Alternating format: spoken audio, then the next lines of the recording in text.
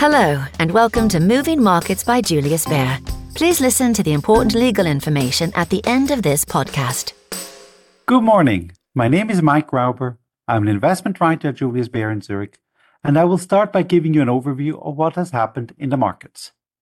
The big event today will be Fed Chair Jerome Powell's speech at the Jackson Hole Conference at 10 a.m. Washington time. Investors will be listening closely for any clues about how the U.S. Central Bank is thinking about inflation and the pace of interest rate increases ahead. How the speech is viewed is likely to impact market action not only today, but also in the weeks ahead. Prior to the speech, investors will already get a fresh look at the Fed's favorite inflation indicator with today's July PCE inflation data release.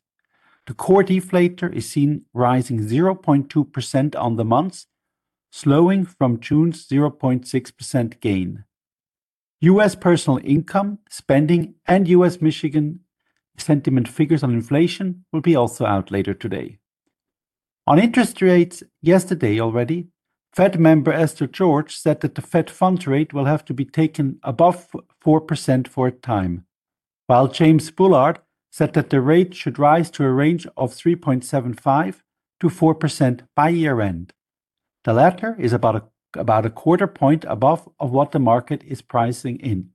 Overall, this was viewed as them setting more of a hawkish tone prior to Powell's speech. But interestingly, New Zealand's Federal Reserve Governor Adrian Orr said overnight in a Bloomberg interview that its central bank may be nearing the end of its aggressive tightening cycle, pointing to emerging signs that consumption is beginning to cool. In U.S. market action yesterday, equities moved up strongly for the second day in a row, with the S&P 500 gaining 1.4%. All sectors rose on the day, although trading volume was well below average as investors are awaiting Powell's speech. European equities were only slightly up yesterday, with the Swiss SMI in the lead, rising 0.46%. The big news out of Europe continues to be power prices reaching new records. French power prices rose yesterday again and are now 10 times the price of last year. This follows Électricité de France's announcement yesterday that it will take longer for some of its reactors to come back online after halts. It is estimated around 14% of France's total nuclear capacity is impacted by this delay. And in the UK, industry regulator Ofgem tripled its cap for domestic energy bills to £3,500. Coming to oil, Brent is again above $100 a barrel.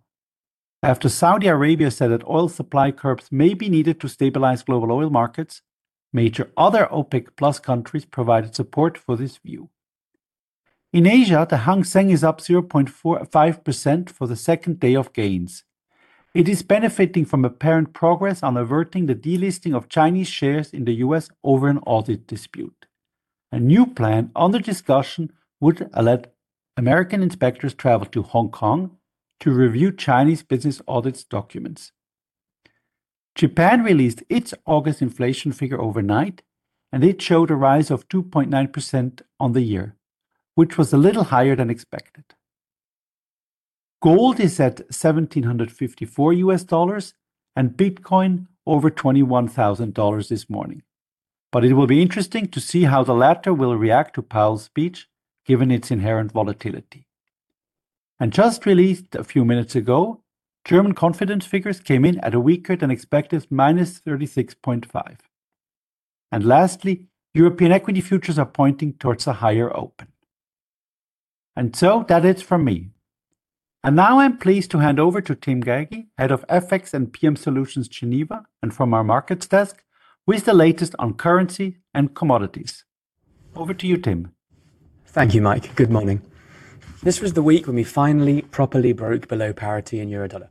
We have spent almost the entire week below that level, with one or two little hops back up above it, and a close tonight below this psychologically critical number could be a bad sign.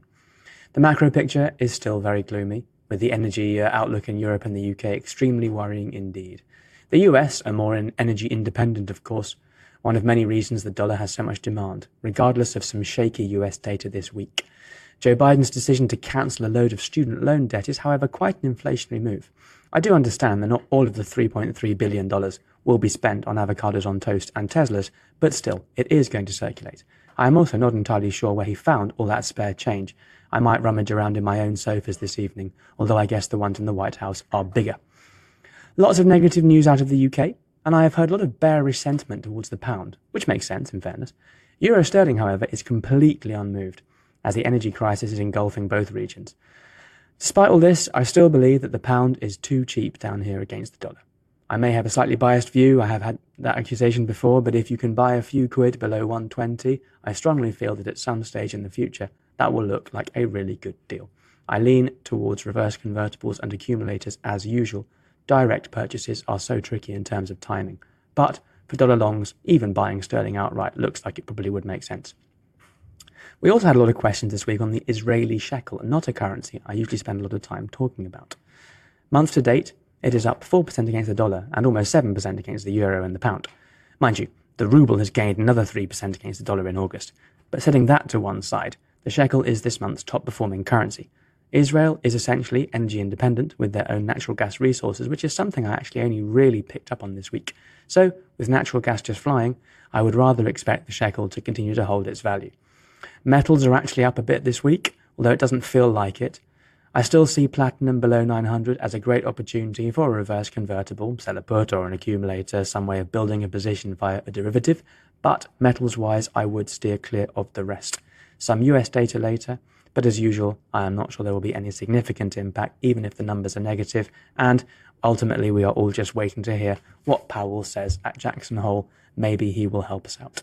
Thanks for listening. I wish you an excellent weekend and hand back to Mike. Thank you very much, Tim.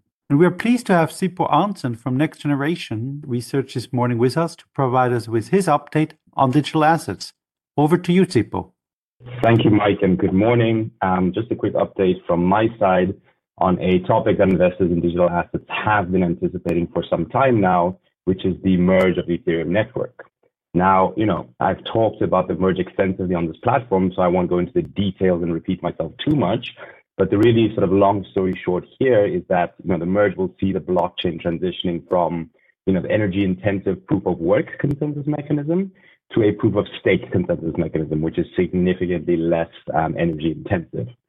Now, while there was somewhat of a consensus that, had emerged in the crypto community that this would take place somewhere in mid-September, until Wednesday, no official launch date had been communicated by the Ethereum Foundation, which, for context, is the non-profit organization that is responsible for overseeing the development of the network and the rollout of any technological upgrades. Now, on Wednesday, the foundation announced that the first step of the merge will be initiated on the 6th of September, after which, the difficulty of mining on the current proof of work blockchain will reach a point essentially that mining will not be possible anymore, which will trigger the merge to the proof of stake blockchain somewhere between the 10th and the 20th of September.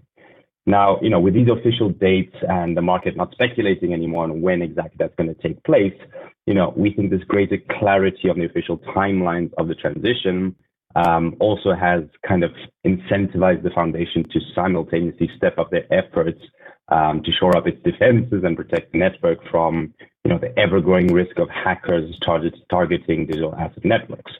Now, we've seen multiple examples of exploits and hacks in recent weeks and months.